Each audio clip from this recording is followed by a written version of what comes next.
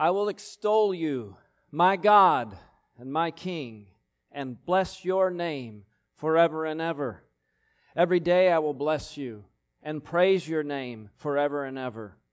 Great is the Lord and greatly to be praised, and his greatness is unsearchable. One generation shall commend your works to another and shall declare your mighty acts. On the glorious splendor of your majesty and on your wondrous works I will meditate. They shall speak of the might of your awesome deeds, and I will declare your greatness. They shall pour forth the fame of your abundant goodness and shall sing aloud of your righteousness. The Lord is gracious and merciful, slow to anger, and abounding in steadfast love. The Lord is good to all, and his mercy is over all that he has made.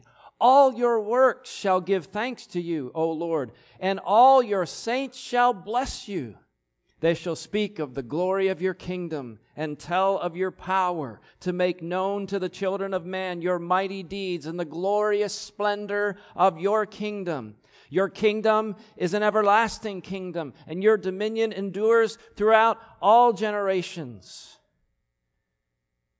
My mouth will speak the praise of the Lord. Let all flesh bless his holy name forever and ever. Amen. Psalm 145. I wanted to have a special exclamation of praise for this historic day. This is the first Lord's Day we are assembled together since that epic decision.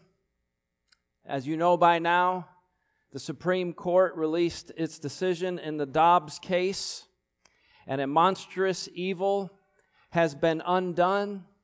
A terrible wickedness and injustice has been righted. And I didn't know if I would live to see this day. I didn't know if it would come in my generation, in our lifetimes. And yet, here we are. And so let me read to you. June 24th, 2022, a historic day of victory. On July 9th, 1868, the 14th Amendment to the U.S. Constitution was ratified, effectively overturning the Supreme Court's dreadful Dred Scott ruling, which had denied personhood to slaves. The 13th and 14th Amendments abolishing slavery. On June 24th, 2022, the Supreme Court of the United States overturned the equally abominable Roe v. Wade decision, which denied legal personhood to the unborn, permitting abortion through all 9 months of pregnancy and resulting in the cruel killing of over 62 million human beings in the womb. There is still much work to do as the battle for the unborn continues at the state level. But for those who respect the sanctity of life in the womb, for those who have fought tirelessly to protect preborn children from death by dismemberment, for those who believe babies should not be butchered simply because they have not yet emerged from the birth canal, for those who fear God, for those who love life, this is a day of rejoicing. This is a day of victory, for on this day, I wrote this on Friday, for on this day, a terrible evil, the federal protection of the murder of preborn babies, was at last defeated. Thank you, Lord God Almighty. Thank you, thank you, thank you. So I don't know where you were, what you were doing when you heard the news, but I love this image. I've been looking at so many of the images of the people who received the news, the pro-life demonstrators there at the Supreme Court in Washington, D.C. But I love this image. I love the passion that it shows, the sheer joy those who are just overwhelmed at emotion, overwhelmed with so many emotions at the news when it was announced. And you probably thought I was going to do a whole sermon on the sanctity of life. I've done that on a number of occasions here before. And in a recent Wednesday night Bible class, when the Alito draft, Justice Alito's draft, which indicated this was going to happen, at least it seemed to be the case from that draft. When that was leaked, in my Wednesday night class, I spent 30 minutes in class talking about the weightiness of this moment, the significance of it, and I refer you to that, to those who may be watching and are not part of the class, or those here in the congregation who are not part of that class. If you want to go to the Kiss the Sun YouTube channel, or if you want to see me and I can direct you to that and show you where to find that, you can listen to what we talked about at that time. I'm not going to do a whole lesson on it right now. I'm not going to talk about it at length like I did at that time. But I will say this. Even when that draft was leaked, you see, when Texas first passed the heartbeat law, and when Mississippi and other states were essentially banning abortion once there was a fetal heartbeat detected, which would basically eliminate all abortion. When those laws were challenged and when the Supreme Court agreed to take up this case, on Wednesday night here in the auditorium when we were gathered for class, I said this could be the decision where the court will revisit Roe and has an opportunity to overturn Roe versus Wade altogether, that monstrous decision that legalized the killing of unborn human beings through all 9 months of pregnancy.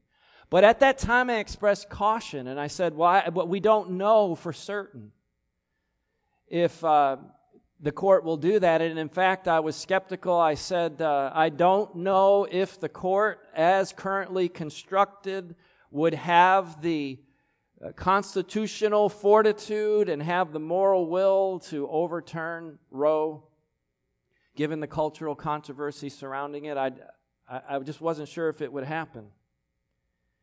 But I did say this at that time. I don't know if it will happen, but with God, all things are possible. And so we continued to pray and pray and pray. And then when the draft was leaked, we continued to pray and pray and pray. And now finally here we are. And I want to pray once more. I know Joe mentioned it in the prayer. We talked about it in class. As I said, I'm not going to spend a whole lesson on it, and I am going to move quickly through the lesson. I accounted for the fact that I wanted to talk about this and a couple of other things before we get to the lesson, so fear not. But I just didn't feel it would be right for us not to take a special moment to praise God for this great and glorious news and to give Him the praise that is due His holy name. So let's do that together. Let's give thanks to our God on high. Holy Father, great God in heaven, we love you, Lord, and we praise your name. And we thank you for creating life and for giving us life and for giving the life of your Son that we might have eternal life in Him and victory over sin and death. And Father, we rejoice in this victory for life, for the lives of the unborn in this Supreme Court decision that was just announced on Friday, Father. And we want to thank you, Lord, for all of those God-fearing souls who have worked so hard for so many decades, who've labored without wavering, who suffered and sacrificed and given themselves to labor, to lobby, to inform, to warn, to work, to minister, to do so much good, Father, that you used to work in the mystery of your providence to bring about this great and glorious day. We're so thankful that you have allowed us to live to see it. We know we have dear loved ones who've passed on before us who are not here to rejoice with us, but we know if they were faithful in Christ that they're rejoicing in your presence, Lord. We're thankful that we could live in such a moment. We know there's still great evil in the world. There's great monstrous injustices all around us. Father, we pray you would use us to expose the evil of this world, to work to right these injustices, to be the salt of the earth, to be the light of the world, that you might work through us, that you might work in us, so that others can see your righteousness and your justice and your love and your compassion through your church, through your people at work in the world, so that they can see in your church, in your people, and in the love that we share in Christ and in our love for all men, that they can see a glimpse of the glory to come when Jesus will come and when we will dwell with you forever and when righteousness will reign and there will be no more injustice. We look forward to that great day, Father, and we know that it is coming. But we're thankful that we could see an injustice corrected right here and right now in our time.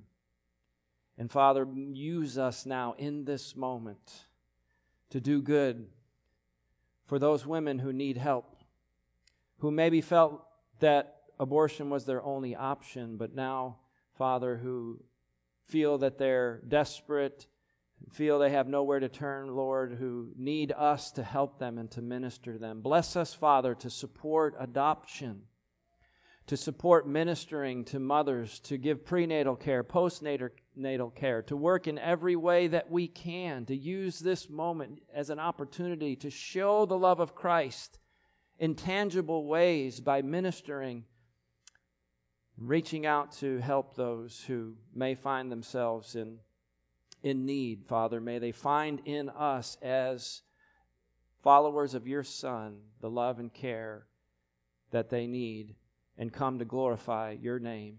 Oh Lord, thank you.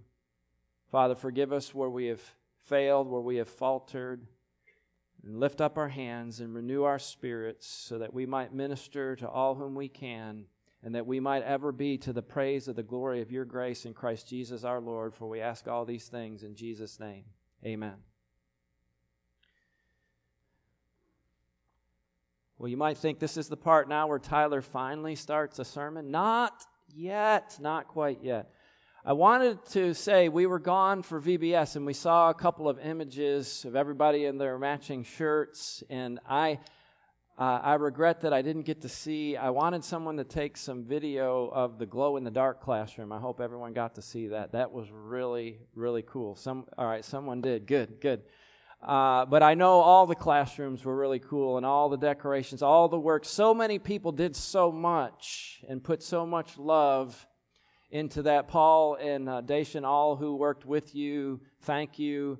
And I know that was a blessing to our kids and will make an impact on them that will last throughout their lives. And so we're grateful for that. And so I know that's already been acknowledged, but I just wanted to take an opportunity to thank those who labored in that work and to praise God for that effort and express appreciation. And then in addition to that, I need to do this. This is my first time in the pulpit. Yes, I have a stopwatch. Don't panic here. I got it right here.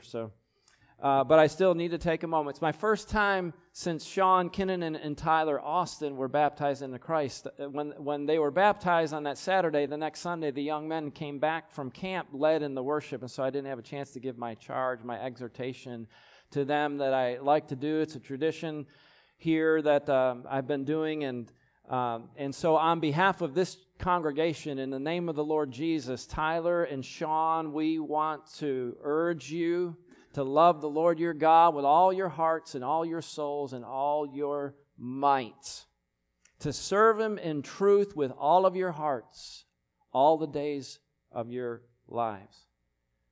Our prayer is that you be filled with the knowledge of His will and all spiritual wisdom and understanding, to walk worthy of the Lord unto all pleasing, bearing fruit in every good work. We pray God will be glorified in your lives, that you will faithfully follow Christ all of your days, and that you will serve the Lord our God together with His people.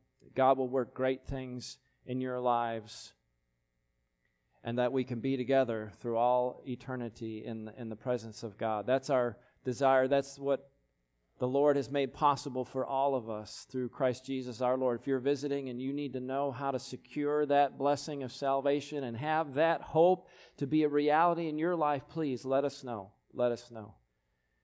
That's the invitation. I know it's not in the correct order. You're supposed to hear the invitation right before I say, let's stand and sing. But that is my invitation to the assembly this morning. If you need to know how to be saved, if you know how to be saved and are ready to respond to that, when we stand and sing that song, please let us know, or let us know before we leave here today, so that we can all be certain of our salvation. And we're glad that you're in our midst. So if you were here in the previous weeks, then you know I'm doing this series on faithful fathers, and we've got about 15 minutes or so that we can continue in that series and work our way a little further down along. And this is actually part 4, even though it's the 5th sermon. I know that makes no sense if you weren't here to see that I divided the first two, or rather the first lesson into 2 parts. But so don't worry if you're keeping score at home and it's confusifying. Well, that's my fault, but all right, faithful fathers, you know to write those words at the top of the page if you're taking notes, or you can continue it if you've got your notes there, and we'll move on. We talked about the need for faithful fathers and the importance of fathers in the biblical view and the role of a faithful father. That's now what we're looking at. And what we said so far under that heading is a faithful father is to love the Lord supremely. The faithful father is to be the leader. He is to lead his family. Faithful father is to love, of course, his children, but first he needs to love the mother of his children. And I'm trying to exercise some restraint to not give sort of summary statements about what we looked at under each point. Then we said a faithful father is to provide for his family, is to protect his family and his children from these corrosive influences. We'll have a little bit more to say to that in what may be the final lesson next time.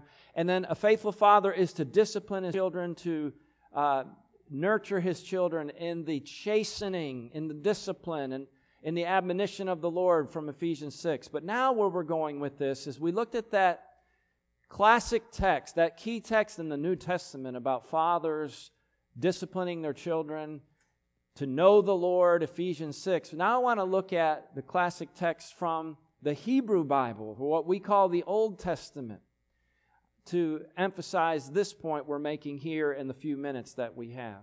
And that is, a faithful father is to teach God's Word. Teach God's Word to his children.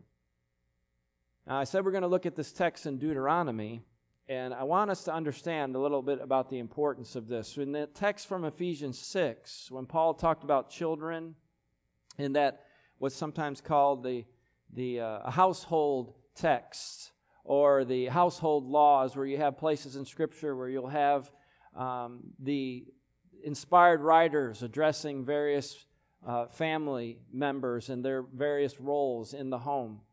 Well, this is one of those texts. And when he talks about children being obedient, and then he says, fathers, bring up your children in the discipline and instruction of the Lord. Well, to go back to that, in Ephesians 6, 1 and 2, I just want you to notice, remember that Paul here cites the Decalogue. Here he's quoting from Exodus 20 in the 10 Commandments, right? So he's quoting, he's looking back to Scripture. This is the Word of God. Yes, it was given to Israel. Yes, there are unique elements to the law of Moses that are not binding on us today, living under the law of Christ. But Paul is citing Exodus as authoritative, that Scripture as binding on us today. So we need to be discerning and understand that, yes, we can appeal to these texts. That text is quoted in Deuteronomy as well in chapter 5, and we're going now to Deuteronomy 6. And I think what Moses said here to the people of Israel is just as applicable to us today as it was to them then. So to Deuteronomy we go, and this text here, Moses in his farewell speeches to Israel is setting the law before this next generation that has come up out of, after the one that came up out of Egypt, and that is poised to go in by the hand of God and to settle into the land. And so he's urging them to hear God's law, to know God's law, to keep God's law, and to trust in God's hand at work among them. And so then the Shema that Jews still pray to this day. Deuteronomy 6, beginning in verse 4. Shema, hear, O Israel, the Lord our God, the Lord is one. And you shall love the Lord your God with all of your heart, with all of your soul, and with all of your might. And these words that I command you today shall be on your heart.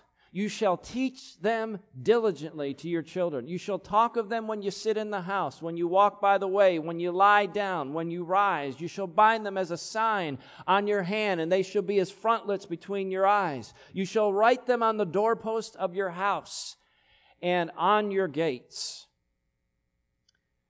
All right, great text. I know we hear this often when we talk about the home, when we talk about our families, when we talk about our kids and their need to know the Word of God. But from that, let me point out a few things here. Faithful fathers are to teach God's Word to their kids. First of all, by example. By example. Go back to the text. Look at it. He starts in verse 4. Hear, O Israel, the Lord our God, the Lord is one. You see, first you have to know God.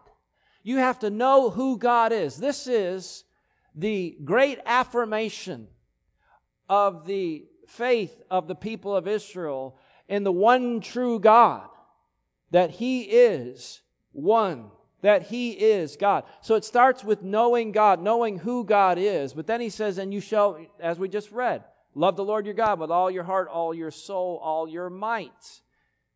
Right? So we start there. And then he says, these words that I command you today, you see, before he gets to teaching them diligently to your children, he says, they shall be on your heart.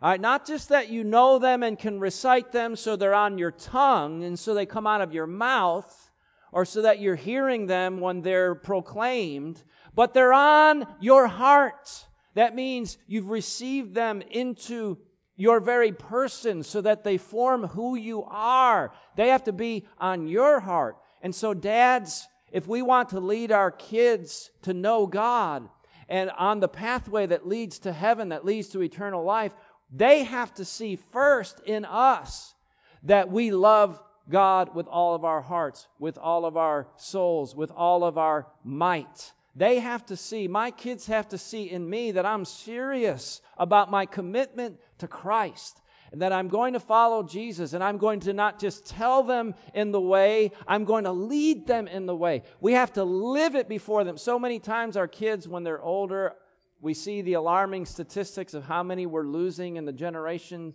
that have come up in the church.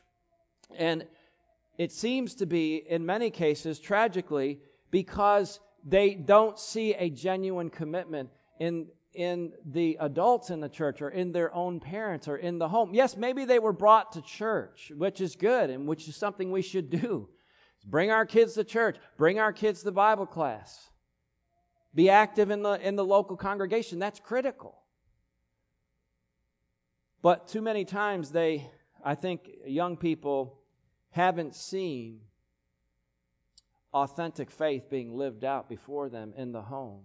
And is it any wonder then when they're grown, they don't continue in the ways of God? And so we have to lead them by example. We can't teach them in any meaningful kind of way and expect that to have an impact on their souls if we're not living it out before them. We have to teach our kids diligently. Diligently. Notice the text. That's what Moses says. You shall teach them diligently to your children. This has to be something we put effort into. It has to be something that we purpose. It has to be purposeful and planned. We have to be serious about it, diligent about it. And in the text, you see the language that he uses here. It has to be constant. It has to be consistent, not just a once in a while, randomly sort of thing. Notice the language of it. When he says, teach them diligently to your kids, and talk of them, not just when it's time for the whole assembly to come together, and then to hear the priest in the context of ancient Israel expound on the law, not just when we have the annual feast, when we all travel to Jerusalem and all of God's people come together. He said this is to be a daily thing. Excuse me, I'm having a little trouble. This is to be a daily thing. It's to be a part of your lives day to day. Talk of them when you're sitting in the house, when you walk by the way, when you lie down, when you rise up. We're constantly bringing the Word of God, the name of God, the will of God into our conversations and making it a part of our focus on a daily basis, the centerpiece of our home. When he says, bind them as a sign on your hand and as frontlets between your eyes. Now, some of the Jews in some generations, at different points in Israel's history, they took this quite literally and would have little parchment, little scrolls of Scripture in little cubes that were packed together and hung so that they could have them suspended on their foreheads and almost between their eyes and actually hanging from their garments so they were literally on their hands. And there's certainly nothing wrong with that sort of thing. But I think he's speaking metaphorically here, because many times Jews who did that and were very fastidious and very scrupulous about having the literal Word of God on their bodies weren't always living it. They didn't have it, as Moses said, in their hearts. You see, what he's really talking about is you're to have it constantly before you. It's to be a part of who you are. So when you're teaching them diligently to your kids, they should see that you're constantly in the Word and you're constantly thinking about the Word and talking about God's Word. When he says, write them on the doorposts of your house and on your gates, it's great to have Scripture sayings and posters and framed embroidered passages from the Bible hanging around our home, and you might have them over your doorposts, over your doors or on your walls. And again, but we understand what Paul is referring to here is the idea that it's to be a part of our homes. It's to be a part of our daily lives. Our kids need to learn God's Word from us in the home consistently on a daily basis. I know we had times when I didn't always open the Bible, when I allowed things to interfere, really busy days, and when our schedules were especially hectic, and when I didn't miss the day from time to time because of various circumstances. But what I mean is they need to see that it's daily, that it's consistent on a daily basis. In other words, not just that thinking about Scripture and talking about God's Word is something that we just do when we go to church services. When we assemble with the church, the preacher does that. The preacher tells my kids what's in the Bible. The youth minister tells my kids what to believe. When they go to Bible class, that's where they're going to learn the Bible. Well, of course, we're thankful for the church to help us, and that's important. And parents, we need to support the Bible classes. We need to support these works to teach our children the Word of God. And thank our Bible class teachers for the great work they're doing and how God is using them to shape their little hearts and little minds. It's a tremendous blessing. And it's a disgrace when we neglect that. It's for you. Come to Bible class. Bring your kids to Bible class. They're missing out. And it's a way that God can help you to do this. But it's not, my point is, of course, it's not just Sunday. It's not just Wednesday. It's not just a couple of times a week. It's to be part of our homes. That idea of when you sit down, when you rise up, when you're walking in the way, wherever you are, whatever you're doing. You know, I've had devotionals in the car. I've talked to my kids about the attributes of God or this Scripture or that Scripture when we're driving in the car.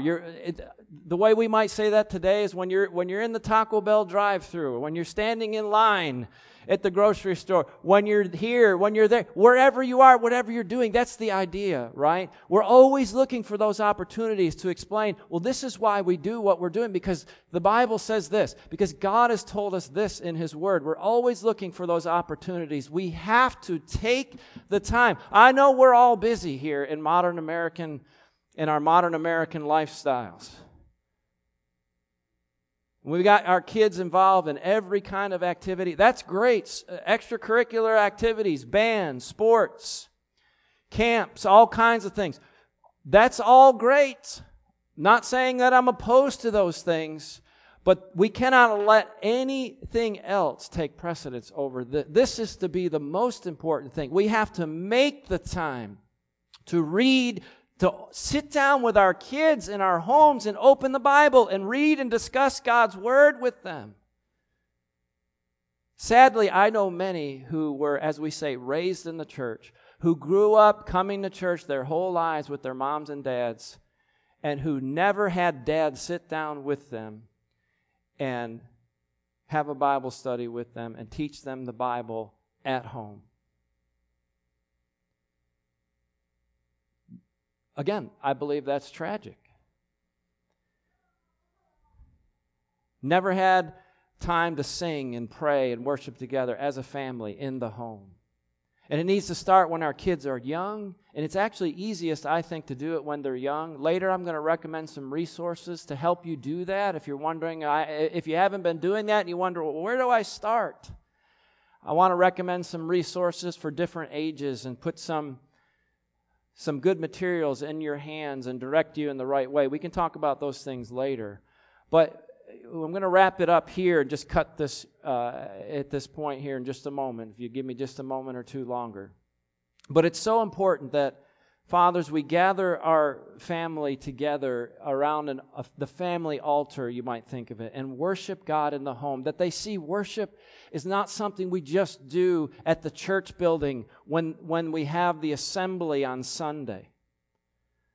But God is worthy of our praise, and we give Him our praise on a daily basis. And we do that in our home, and we do it individually, and we do it together. We come together like fathers, like the patriarchs, gathering the family around the altar. That altar might be, sometimes we would have our little devotional time on the bed in the bedroom, or sometimes in one of their bedrooms, and usually it was on the couches and chairs around the coffee table in the living room. Sometimes it was at the dinner table, while we were eating or after we were eating, right there, while we were all together that way. But our kids need to see that we worship God in our homes. This has to be a priority in our homes. And fathers, whatever else you do in training your children and raising them, you might prepare them to pursue an education and help them, moms and dads, to get into good schools and on a good career path, and you might teach them a lot of things.